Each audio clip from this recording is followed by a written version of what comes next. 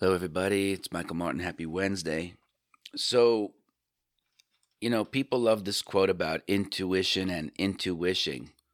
And, the people that talk about intuition are actually very intuitive people and they trade that way. It's a big part of their trading.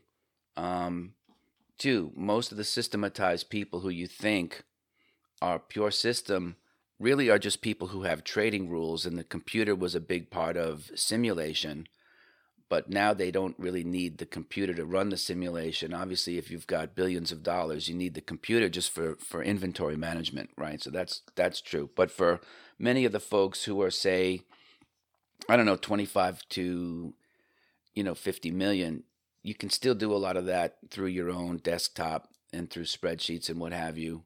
Um, if you think about your position sizing, it's not the end of the world. There does become a point where you do need to diversify because you have so much money that you do need to do other things, but um, that's more. It's not really. It wouldn't be a good use of our time on the show here, as the majority of folks are not in that space. So, um, when would your emotions overtake your rules? Would be like if you were. I'll give you a good example. If somebody happened to just have GameStop because they're big into gaming and they're part of that culture and they owned it, and the thing went to like whatever it was, 150 or so, 120, you when markets go parabolic, you do need special rules, because there is no reference point on the chart to go back and look to say, okay, well, where are we here? We're buttressing up against resistance, and there's previous support here. That kind of goes out the window because when markets go parabolic, there's something else that's affecting the instrument at this moment of time, in the ever evolving moment of right now. But that also will come with experience. If you've been in enough of them, you have to say, okay, the market's given me this great gift. I've made all this money in a very short period of time. You go back to your rules and say, well, where, if I do get stopped out and this thing does collapse, right? Because parabolas don't end very well. They always collapse in one way, shape, or form. So there is, you do have to kind of get out when the getting's good. Now, you can beat yourself up for not getting out on the top tick again, but I don't think that's practical, right? Because if people can do that, it's largely luck, um, in the short run. If they have done it 30, 40 times, they probably have some instinct or technique where they know. But in the short run, it's luck and randomness, despite what they put out in social media. So, what I have found is that being decisive is what you have to be. You have to be decisive. And I would say, from an awareness standpoint, whenever you have names that in your portfolio and you're taking them home overnight over the weekend, you probably have a few what if scenarios. The first one that should always be in is, where's your protective stop if you're wrong? Right? Because what ends up happening is that if you get, if you're running client funds and you don't put in protective stops, you have a lot of answering to do for your lack of behavior. So again, how do you do that? You can't walk in and be like, well, we just diversify and we sell when the fundamentals change and this and that. Can't time the market. You have to remember the clients are seeing everything. They're seeing other people do what you can't do. So you have to be mindful of that. You don't live, this isn't the boy in the plastic bubble, right? And just because you're not having that conversation with your clients, they're having it with other people, right? So make sure that you know what the competition is doing, because you might put yourself out of business by thinking that you're too cute, or you can avoid certain conversations with people. So if you do have strong intuition, the way that you can culture that pearl is to, you have a journal, you have a notebook. I don't care what you call it. You can have index cards. I don't care if you use the back of the envelopes or the bulk rate junk mail that you're getting. It doesn't matter to me. It's probably better to put it and file it in a certain area where you can go back to it and it's all kind of in one place so that you can review it, right? That's the point of having it, is to be able to review it. Although, yes, writing things out can be cathartic in and of themselves. But, date it, because you need a date. You need the price, you need the instrument, and then you write down what you think your intuition is going to tell you. Or what is it telling you about what you think the future price action is going to be that day, that week, that month, whatever. So I'm not sure that it's prediction, but it's damn close. 2, you can always keep your predictions to yourself. You don't have to go out in social media. If you make predictions and go out on social media, for me, you're looking for some kind of emotional feedback from the crowd. Maybe you're trying to fit in. Maybe you want to be part of a crowd, and that's your entry ticket.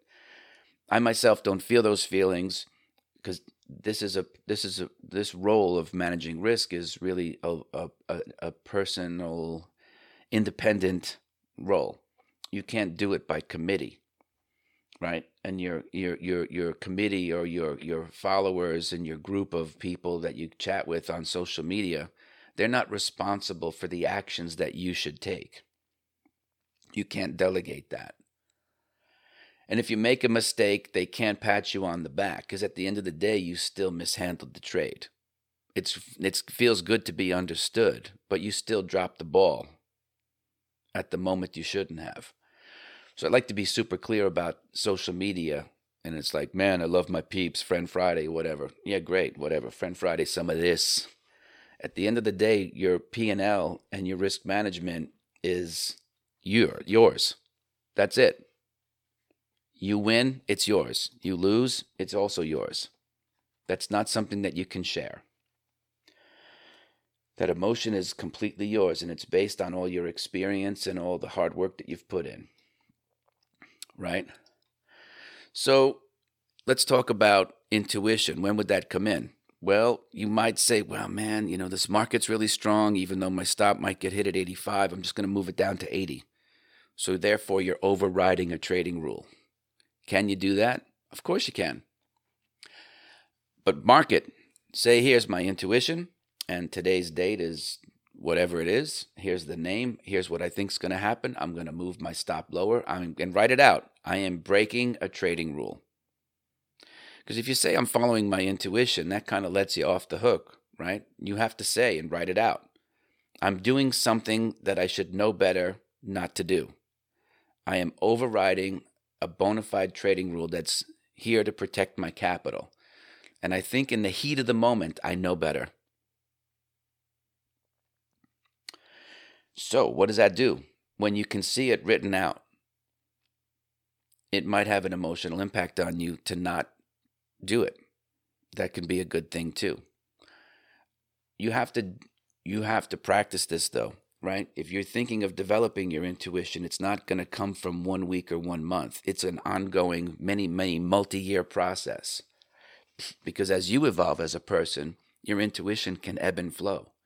Some people can be in tune with markets for a long time. Some people might have that, like a scene out of Awakenings, where they go from being catatonic, they get this medicine, they have lucidity, they kind of come back to life, and then something happens and they go back to being catatonic again. That happens too. Those are the folks who made market calls about the 87 crash. You haven't seen or heard from them since. So they kind of inferred, like, because they called the coin toss heads and it came up heads, all of a sudden they're guru. Right?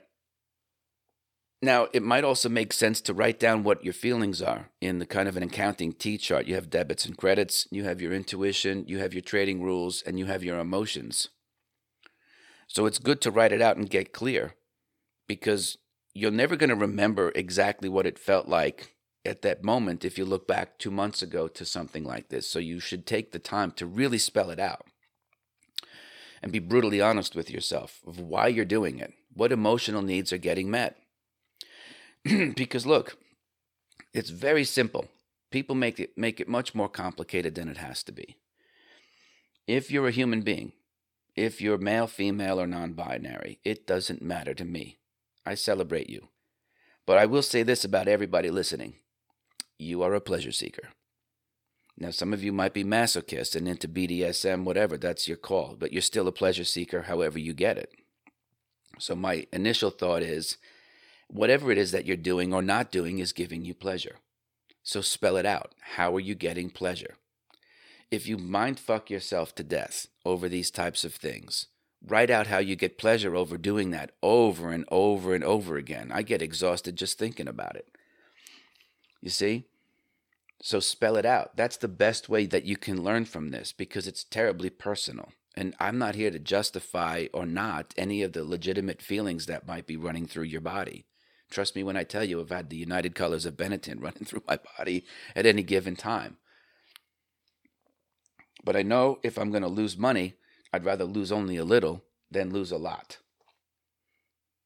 Right?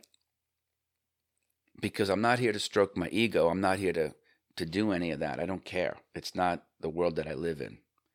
This is a solitary business where you're in isolation and you're doing it by yourself. So get used to being alone. Your community, on some level, are a bunch of electrons that are flying through the air that you know, for people that you don't know and probably who you're never going to know. So that you can be nice and you can be kind and you can be sharing and all that. That's great. But at the end of the day, don't misunderstand the fact that traders are solitary creatures and you're doing this for yourself, by yourself. There is no Twitter committee that's going to let you off the hook and say, man, it's okay, you'll be all right. No. There's enough snarky stuff out there too, the Alec Baldwin character in Glenn Ross, right? About getting a dog and all that.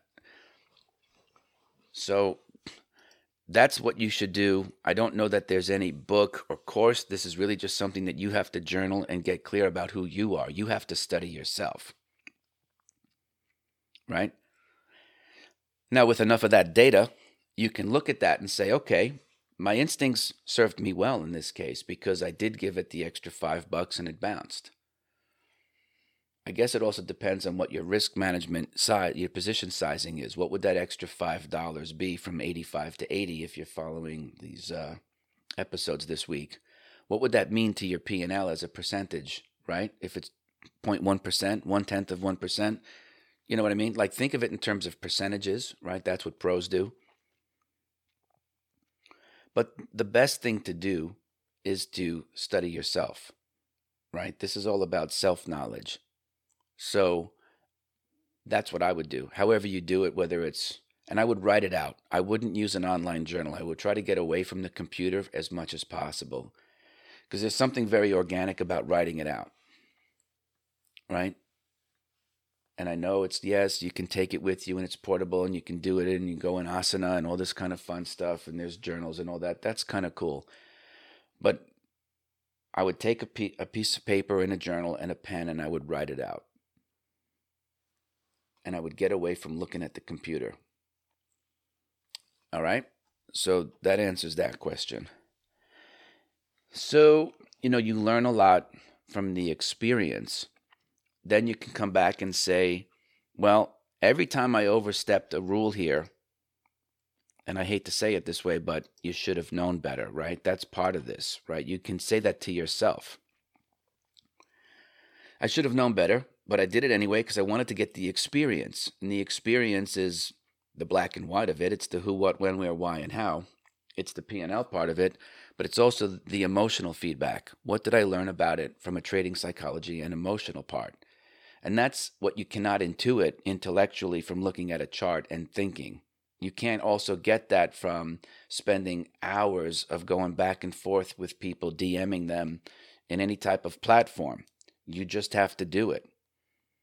So in and of itself, save yourself the time from going through all that back and forth with people. You're killing time and you're wasting time. 2, they cannot help you. You have to feel the feelings and do it. That's the whole point. That's the whole point, is that you have to feel the feelings and then see how it feels. And then what rules can you build around your feelings?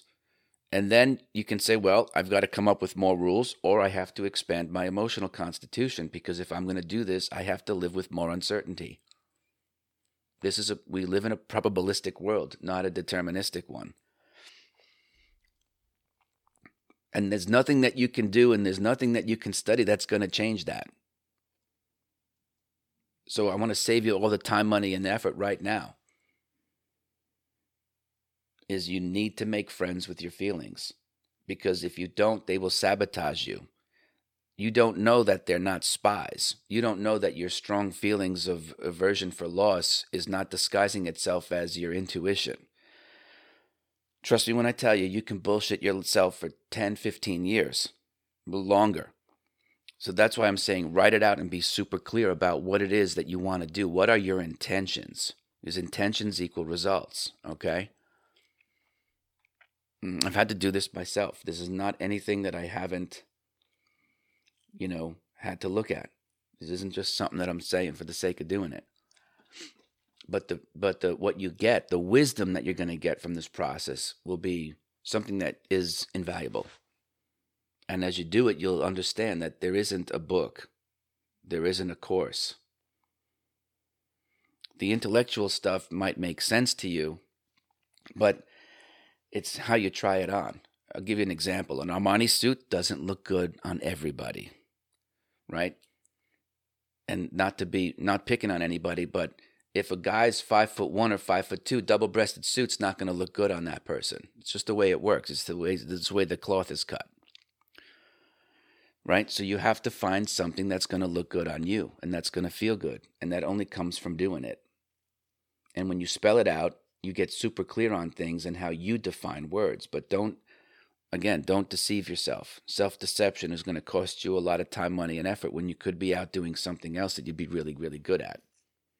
And this isn't just for new traders. This is for people who have been, investment advisors masquerading as portfolio managers for who knows how long.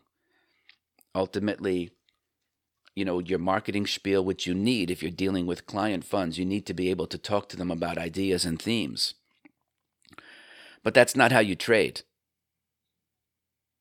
which is a whole other thing. Let's talk about that tomorrow. It's probably a good idea. Anyway, if you don't already have the Inner Voice of Trading audiobook, you can go get it for free at Martin Chronicle. It's on me. You can get a lot out of it. Thank you for being here, and I'll see you tomorrow.